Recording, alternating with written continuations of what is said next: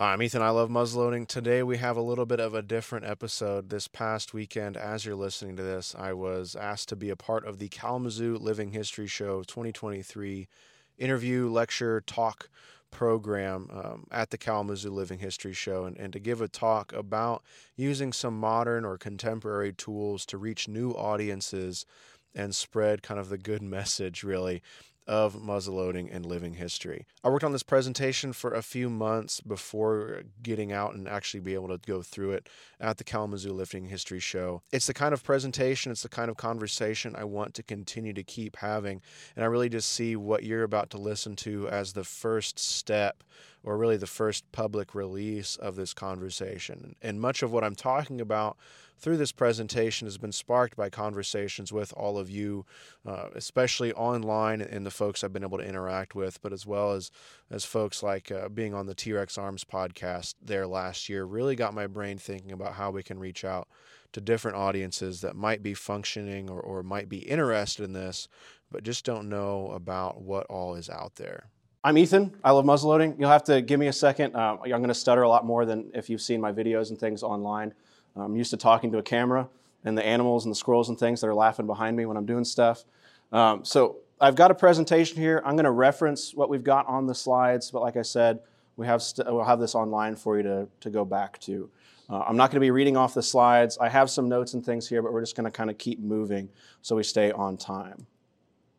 I'm going to be speaking in a lot of general terms and things here, encompassing and connecting muzzleloading and living history kind of just into one cultural community. I'm going to use the term culture a lot because I think it's a term and a phrase that we're going to need to continue to use, and I think it makes what we do more important to our cultural identity, where we're at and where we can go. We're going to talk in kind of 4 different tiers here. I'm going to talk about the idea of what I'm talking about, the strategy and why I think that, and then we'll go into some of the tactics and things that you can take out to your clubs and your businesses, your local groups, and even just people in your area to talk to them about muzzleloading and living history.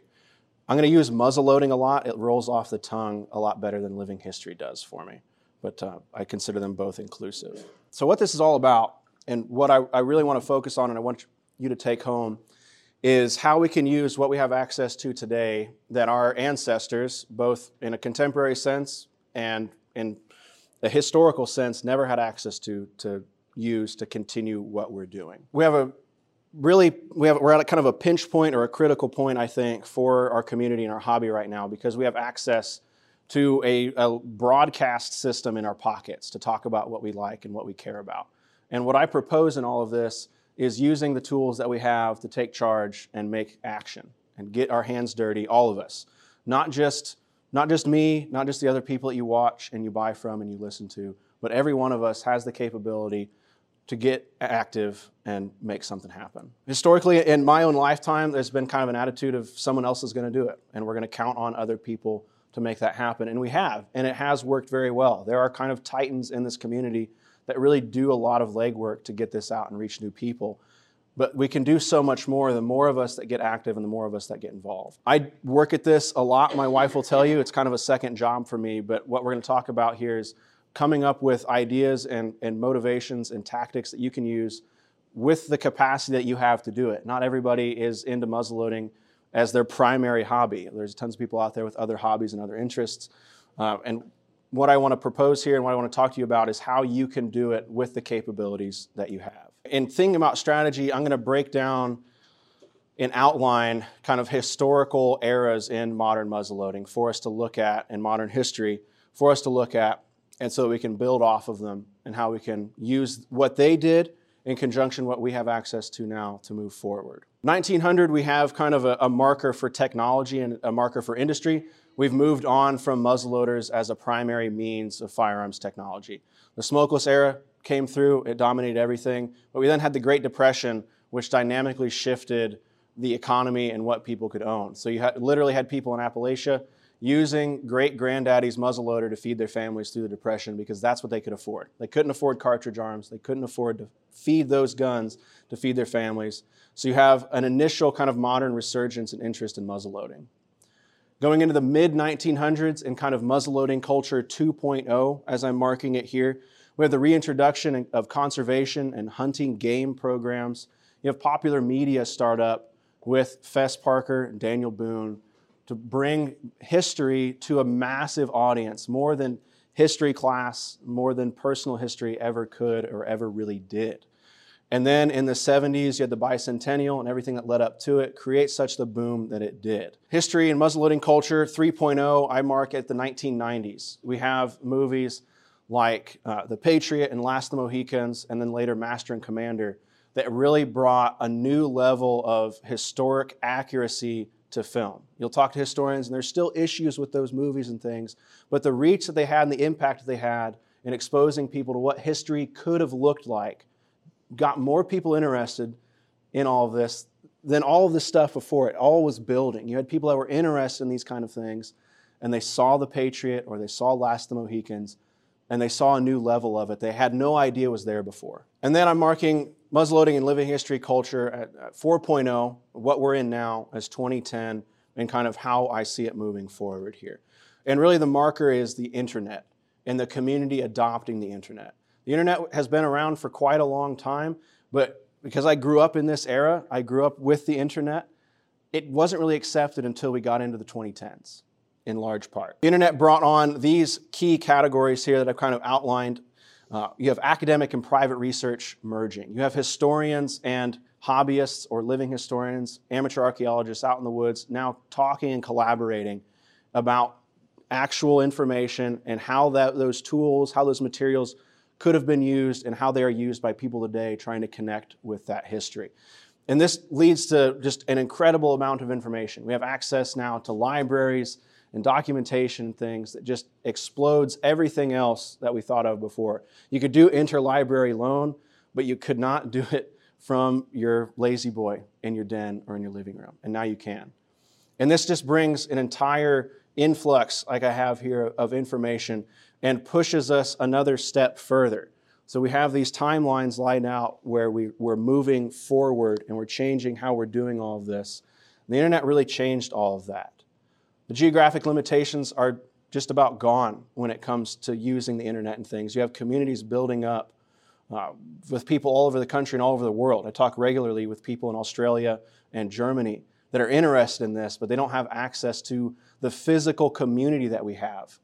But they're able to interact with us and experience and be a part of it because of the internet. I just had a message this morning from a guy in Australia that was just wanted to say thank you for talking about and showing photos and things from the show. There's nothing like that in Australia, but he feels like a part of it. He feels like one of us because he can interact with that. For the purpose of the talk, we're talking and focusing on muzzleloading culture 4.0 and how we can leave a foundation for that 5.0, just like our forefathers did in the mid-1900s and the early 1900s and moving forward. So we can respect that and build off of that. 2010, social media started up, but it was also the first year that Townsend's took their video concept to the internet. The introduction of this, it took a long time for it to really kick on, but they did two major things here. They exposed the public at large with what we all love and what we all do. They were able to access it from the comfort of their own homes. They didn't have to be out at an event to experience this stuff. So if you didn't live in Kalamazoo, if you didn't live near to Kalamazoo or the Feast of the Hunter's Moon or any of the other large events, you could still interact and participate with what we're doing, just like I'm talking about with this guy in Australia. And then internally, as far as the community goes, it alters our own perception of what we're doing. Because what they do is 24/7, 365. Somebody can interact with history and living history in all of this culture. And so now what I'm proposing is we can shift our mindset to an event-focused mindset like this Kalamazoo event, for instance, and we can interact with people just as we do here all the time and think about how we can use that to our advantage. To do this, I'm talking about what I see as the mindset of muzzleloading culture 4.0 as we move forward here. All this stuff is really cool. At the core, you have the clothing, you have the gear, you have the guns, you have the history, you have the documentation, the stories of our forefathers and ancestors. That's all really cool, but what I see and how I interact with people is newcomers to all of this, they're interested in that, but they don't know where to go. They have a taste, they have a bug, they don't know how to access more of it apart from going to the library or watching Last of the Mohicans. For them, that's the history world. That's all they have access to, or they know to look for. This feeling that they get, I'm calling for the purpose of this presentation a vibe. There's an interest, there's a feeling that people are looking for. They just don't know where to go. That vibe is a hook. And kind of a personal anecdote that came up as I was working on this presentation. A friend was watching a show, about zombies. It's a science fiction show, but there are several scenes in the show where one of the characters is walking in the woods with a gun, and the scene is just calm. It's peaceful. There's golden sun rays coming through the woods and the leaves and everything. There's a deer or something frolicking. He texted me one day. He said, "Man, I'm watching this show, and I'm just thinking about how cool it would be to walk around in the woods with a gun." Just walking. You're not doing anything. Even you can take the gun out of it, it doesn't change anything. And I said, "Dude, you have no idea how many of us are out there that want you to come walk in the woods with us. Let's go outside. Let's go on a walk and just experience this nature." That's the level that I'm talking about here. It's not that somebody has a gun or they have the clothing or they have an interest in history. They're even farther back than that, at the very simple core of, man, it would be nice to go outside. And that's what we're talking about here. So these feelings of this vibe that people are looking for, they don't know how to apply it, are all of these things that we love about what we do. And there are many more. This is just a few that I came up with as thinking about this conversation. At the core, you can apply this to any hobby out there, any interest out there. But for the purpose of what we do, these are kind of the big tiers that I see people interested in, but they don't know these terms, really. They don't know that they're interested in this, and we have to show them. We have to explain these simple ideas so they can get hooked. Jumping a little bit into tactics here, they see these things online. They see photos, they see videos. All of these things that they're seeing are a window into what we do. And it's just a matter of time before we get them to open up the window and crawl through. But every opportunity that they see something online is that feeling coming up to them, and they have an interest in it. And it's just kind of an itch that they need to start scratching. In thinking about some of these newcomers, I've outlined some of the steps to joining and becoming a part of the community. Again, this can be applied to many things here, but I want us to think about newcomers into the sport and the hobby. Traditionally, we think about that as somebody who has all the clothes, they're a member of a club, they go hunting, they're ready to go, and we see them physically at an event or something. What I think is we need to reframe this into an idea of people that are watching and observing the community as being a part of this. So we have this passing interest here up at the front. You might have people out there that are just interested in seeing people wearing the clothes, using the equipment, or studying the history. They're just as much a part of the community, even if they're not necessarily as active, as everybody else on this list. But they're going to go through anybody who's down here at the bottom. You're going to start up there at the top. And you're going to work through these kinds of steps. At each point, at each step in this process, this person is ready and there's an opportunity to grab them and to bring them in deeper and to pull them in. Not everybody's going to, but there's an opportunity when you see these kinds of things in people, there's an opportunity to bring them along and show them more. They're interested in it, and you can show them. So how do we do that? As I said before, these newcomers have no idea that this stuff is out there. When I show a show, literally people next week in Kalamazoo will say, "I had no idea this was happening." Because it's just impossible to reach everybody all at once. There's just too much noise, there's too much going on in the world for us to do that. But as we take this to a more individual level of getting active and being a part of this community, each of you can be that vehicle to bring somebody along and expand their knowledge, even just from your home. You don't have to go out and do a whole lot about it. Think about normalizing a little bit of what we do. I mean, everybody gets cockeyed looks when you tell them that you're going to go out camping in 18th century clothes, you're going to camp like it's 1700, or you're going to a muzzleloading match. But every time we share what we're doing and we talk about it, and we, again, share like those photos and things, or give somebody a magazine or invite somebody to the club, we're normalizing that. Because the number one thing I hear from all the newcomers that are finding me online and want to talk to me about this is they thought they're the only one. They thought they're the only one that has burned through multiple copies of their DVDs of Last of the Mohicans and The Patriot, and they have to keep buying more to keep them going. They think they're the only one because they're not able to find us, and we need to work on making it easier to find us. And again, when talking about getting active on the individual level, this comes down to what you feel like you can do. I don't want you to walk away from this and feel like you have to take on a whole burden to keep all this going. This is a collaborative effort within the community to preserve this culture and keep it going. So for what I do and how I do it, I think like a newcomer. I've been involved in muzzleloading. My grandfather went to his first match in 1937. He shot in his first match in 1938. My parents met at a muzzleloading shooting match. And so I grew up in muzzleloading and in living history. My first gun was a muzzleloader. I shot a 54 caliber bench gun when I was 5. So to me, muzzleloading it's kind of all I've ever known, but there's so much more involved in it that I'm a newcomer at. And I work to bring people along with me in that newcomer journey.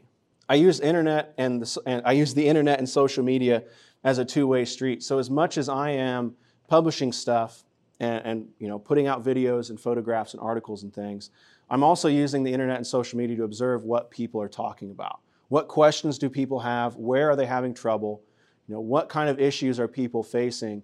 And I start thinking about, how can I use that? How can I help them through the questions that they're already asking? I know they're looking for an answer here. How can I point them to a reference or to an expert to further, route them through those earlier steps that we were talking about? This is a visual representation of what I'm talking about here. So I think about what I would like to do and what I want to learn about. I pair that with the questions and things that I'm observing online. What do people want to know about?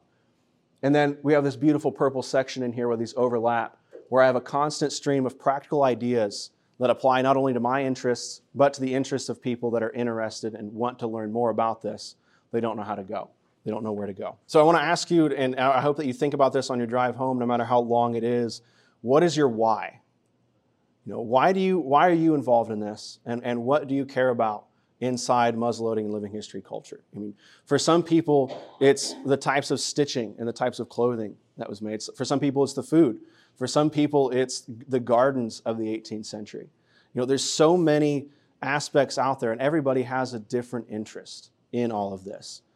So don't make it a me show. A lot of people don't know that my name is Ethan. I introduce myself in every video, but I don't want it to be a me show. I want it to be about what I'm doing and the questions that I'm answering. So asking yourself your why and what you're interested in is going to help you do the same for those people that are asking, why am I interested in this? Why am I hearing this call to talk about this?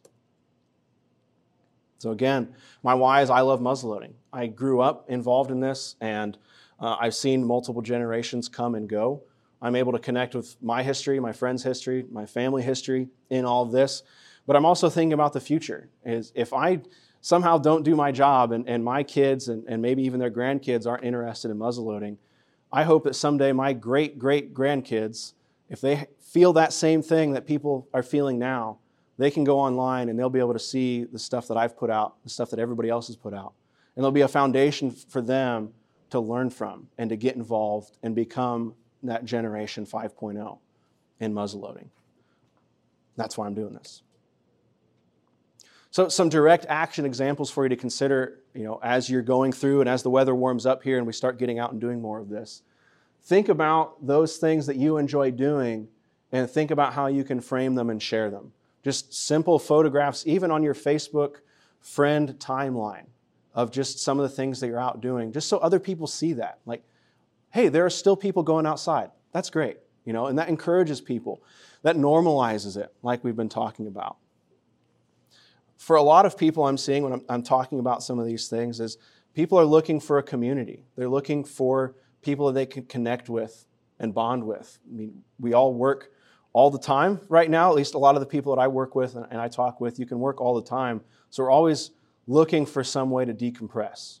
And there's no better way to decompress than connect with your local area and the community in your area and then history itself to see what came before and really frame how you live your life today. So no matter what you're interested in muzzleloading and living history, anything involved in this culture, there's some aspect of this that you can boil it down to its simplest form that somebody's looking for. They're looking for one of these headers and many more of them.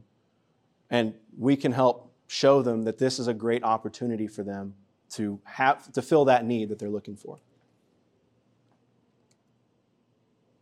Something I harp on all the time, and if it's one of the things that you take home and remember, is interview your friends. Interview the people that got you interested in all of this and have helped you along the way. There's untold numbers of great mentors and friends out there that have passed, and their stories are just told orally now, which is great. We need to preserve that and keep those stories going. But if you have a club or a group and there are people in it, I guarantee you they have something fun to share about it. Asking the simple question of how they got into muzzleloading and living history is invaluable to newcomers to listen to. Because no matter the period in which you got into muzzleloading and living history, no matter that year, the same things that got you interested in it are getting people interested in it today. And by sharing that, we're normalizing that. And they don't feel like the only one again.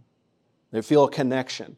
And when they hear that from you and your friends, they make that connection.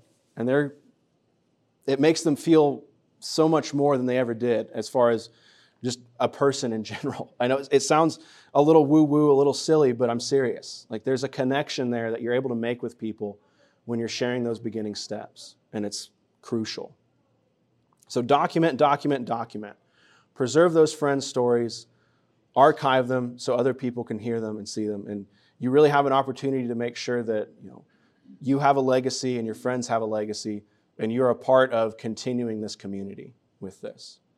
The other aspect is the one I've talked about here earlier, is ask the questions that a newcomer may have. There are a lot of things that are involved with, and a lot of complicated things that are involved with getting started in this. And being a welcoming person to help guide somebody along the way is super important and super valuable. And you create a bond with somebody when you help them. I'm sure that all of you have helped somebody along the way, but you create a connection there and a touch point. They're going to come back to you for more questions. And you're going to be able to continue to bring them along and bring other people along by making those kind of interactions special. How are we doing on time? Okay, we're not doing too bad. Okay. How you feeling? Is it too much? I got a question. Yep. To me, one is that this country has got the ability to bear arms. Yeah. Which Australia does not have. Yes. So those people are basically out in the cold and Yep. being able to do these things. Yes. That they want. So we're blessed in that regard to having that. But to me, I blame the news media. They should be here. You should be being interviewed by channel whatever from Vincennes. Not Vincennes. Right. From Kalamazoo. We're going to touch on this a little bit. About that type of stuff. Yes. And then the other thing is that we've got our 250th anniversary coming up Yep. as a country Yeah. in 2026. So to me, it would be magazines like yours and other magazines and other types of historical groups to create a fervor for the 250th anniversary of our independence. Yeah. We're going to touch on that a little bit here. I like where your head's at because I want to put that back on you a little bit, that you have the ability to go out and start pushing back on what you're feeling and what you're talking about. So we're getting kind of into the tactics things and some of the things that you can take home here. This is going to be a broad overview of some of the tools you have access to. Again, I'm more than happy to talk about them more. If you have any specific questions, some of the other folks that are talking this weekend are going to go into more detail. So this is just kind of an overview. I use Instagram super heavily. It's really a key point for us as a culture and as a community moving forward. Everybody thinks of social media and things as a younger demographic, but Instagram is kind of one of the younger, hipper social media platforms right now, is active whether you're 18 to 60 years old. It's super, super active, which is really wonderful. And it's an audience that wants to get involved. They want to get out and do things. They want to get dirty. They want to figure this stuff out. YouTube, you have a massive audience. I mean, I think more people watch YouTube than watch the news, just in general. I imagine the people I've talked to here, and my own father, who's in his early 60s, watches more YouTube than anything else because you can find anything you want out there. The pioneers in this space really laid the groundwork. Townsend's has done a lot of legwork. They've done a lot of almost social programming, really, to expose people and get them interested in what we do. And we can work, not even having a conversation. You don't have to even know Townsend's or meet up with them, but just by the nature of how this works, because they expose people to the 18th century, YouTube knows that they're interested in that kind of thing. And so when you publish something about the 18th century or muzzleloading or living history, YouTube is going to connect, okay, Townsend's, more 18th century, more living history, more muzzleloading. And it's going to show those people that stuff because they've already been hooked on Townsend's, or they watch Townsend's, even occasionally. And on YouTube, you have the ability to get a monetary return, which is something different than all the other social media platforms. But I will say it's not a lot. To be very frank with you, I make about $300 a month on YouTube, which I use to go for hotels and gas to go to events. It doesn't pay for the time. That's not what it's about. It's about being active and being a part of this. Facebook is really important. The business and personal page growth has really been stunted because Facebook's business is selling ads and selling your data to ad companies that want to sell you stuff. So if you want to promote your business when it comes to Facebook, that gets really tough. But the Facebook groups are really the game changer here. It's not good. They've monopolized what was the internet forum space, but it still exists there.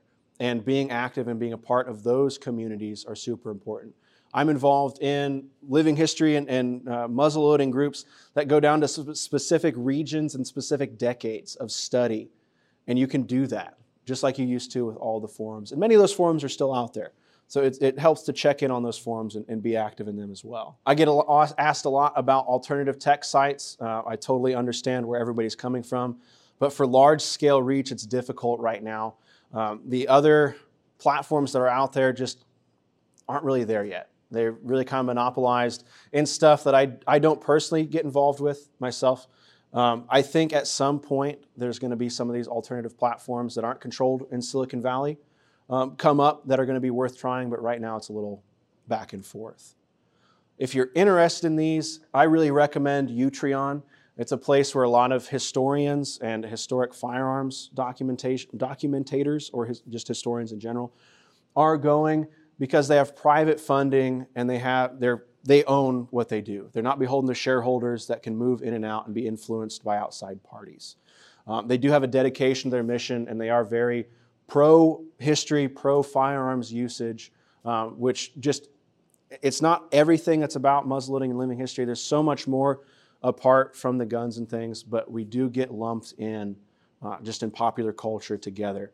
So I think it's important for us to consider that as we move forward. There's Rumble and Odyssey as well, but really, like I have mentioned here, using these in conjunction with kind of the mainline platforms that are out there is going to be the only way to move forward right now. In 5 years, this could be totally different. It could be a totally different space. This is just where we're at now. This is some more for some of the homework and things for you to consider when you maybe look at this a little bit later. I have some practical application here and some clubs and some groups that are using this. And I encourage you to go out and look at these different groups and these different people to see how they're using it with their capabilities and apply that. Copy what they're doing, because these people are all copying everybody else. And it's working. And this is the kind of thing that we all need to be doing and what I'm talking about here. Find what you can do in your capacity in your day-to-day life to be a part of this, and you're going to be able to move it forward. Like in any hobby, it's easy to go down these halls and buy a bunch of stuff, but it pays to do your research first, to understand what you're getting into. So I have a few lists in here of some of the things that you can use, as well as what I use. Really, the modern smartphone is incredible. If you have the capacity and all you can do is have an Instagram page that's just about your treks or your area of study or your muzzleloaders, that's fine. The modern smartphone takes beautiful photographs. Look up some stuff on composition and things and post them, share them. Use the muzzleloading and living history hashtags out there so the community can find you. And you'll be enveloped into them, and you're going to see this ball rolling. If you want to get into video and audio side of things, the modern smartphone camera, again, is perfect for video. As long as you have a tripod, you're good. Audio is the big thing. You can watch a video that's low resolution, and you're going to be fine if the audio is good. But if there's wind coming into that microphone, you cannot change the video faster. It's irritating. You can't hear what they're saying. So if you're going to buy anything, if you're serious about this, I have a couple microphones up here. You clip them to your lapel like I'm wearing here, so it just picks up the audio that's right here coming out of my mouth. And then it's going to make it easier for people to listen to and just further engage with what they're doing. Find something that works for you first.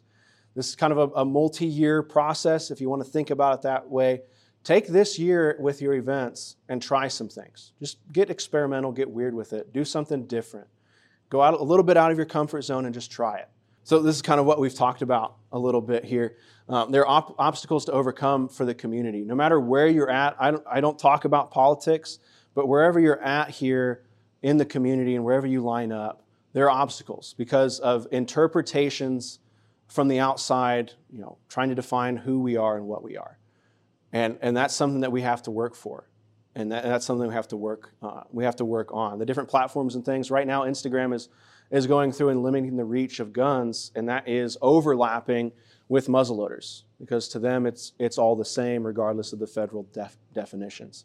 A lot of this conversation comes from talking with modern firearms enthusiasts about muzzleloaders. So that's why I referenced that community to go alongside with what we're talking about, because we get combined whether we like it or not. And so those are the kind of things that we need to think about and why I put this, and I wanted this talk to be about what you all can do and how I can help you do all of this. Because the more we normalize it and the more we publish it, the more we can start to sway and change public opinion about this.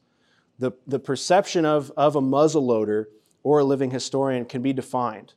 But if I go out and I talk about why I care about it and why I love it, and the history that I have in it, and the history that I want everybody to be able to have in it, you can't stop that. That's not a concept or an idea that you can censor.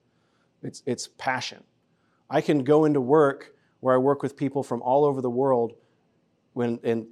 Another anecdote here, some folks at work found out about my YouTube channel. I don't talk about it a whole lot. I keep it kind of private. The one guy was from India, and he said, "Man, this is really neat, but I don't have any of this." And I said, "Yes, you do. India has its own branch of firearms and muzzleloading technology. Here, check this out." And it opened up a whole new world for him that he didn't know was there. But you're able to access, and now he is looking at muzzleloader kits, not the his cultural heritage muzzleloader kits, but the kits that are here, because it's something that he's an engineer, and he's like, "Man, how does this work? And how are they doing this 200 years ago in a cabin with a candlelight?" And it's those kind of concepts that we can propose to people and show them that totally redefine what they've been told or how they've been influenced to think about who we are and what we do. But by publishing this stuff, we push back and we change how the culture thinks about us. So that's why I've used the term culture so much, because this is a culture. To me, this is American culture. It's my family culture. I hold on to those family guns because that's what fed my family so that I could be here today. And everybody has that. And if we connect people to that, that's it. You can't fight that. You just can't fight that. And so that's how I look at it. I look at it as much as I can to publish this stuff and get it out there. I mean, the nightly news, however you want to think about it, whoever's pushing up against what we're doing, they can't fight that. Because I'm just a guy that loves this. That's the only motive I have. I just love it. And we need to make sure that my kids and my great-grandkids can enjoy it the same way I have. So that's a little bit of a tangent. I'm sorry. That really wasn't, that was kind of ad-lib, but that's kind of where we're at as far as my presentation goes. In addition to the presentation, we had the opportunity to do a short Q&A session at the end of both presentations. I've included that as a separate episode, so if it's the kind of thing that you have some questions about this, or you're interested in some of the questions that this presentation sparked, you can check out that episode for the fully, just about unedited Q&A session. I pulled a couple things that were just a little more personal information side for me, just for my own privacy concerns there, but you can catch that fully, pretty much unedited Q&A in the episode that should be out by the time that you finish listening to this, if you're listening to it on its release day. I'd like to thank the Kalamazoo Living History Show and Yankee Doodle Muzzleloaders Incorporated for asking me to be one of the guest speakers at this year's event. The Kalamazoo Living History Show has been a part of my family muzzleloading history really for 10 or 15 years now, and it was really kind of a role reversal for me to go from being a little kid running around the show floor to being one of the people giving a talk in a presentation. So I really appreciate you, and I appreciate you listening, and I appreciate all the folks that came out to the talk and came out to the show to meet up and talk a little bit about muzzleloading. It was truly a wonderful show for me, and I hope it was for all of you as well. If you have questions about this presentation or have some thoughts, feel free to drop me an email at ilovemuzzleloading@gmail.com. Like I said, this is the kind of presentation that I think is going to continue to evolve from me at least, and I need your help and your contributions and your thoughts on that to make this more usable and more functional for the community going forward. Again, just as everything that I do, this is just kind of one point of view, and I encourage you all to work through your own points of view and your own topics of conversation in this vein if you're the kind of person that wants to see this continue. Thank you so much for listening. We'll catch you next time.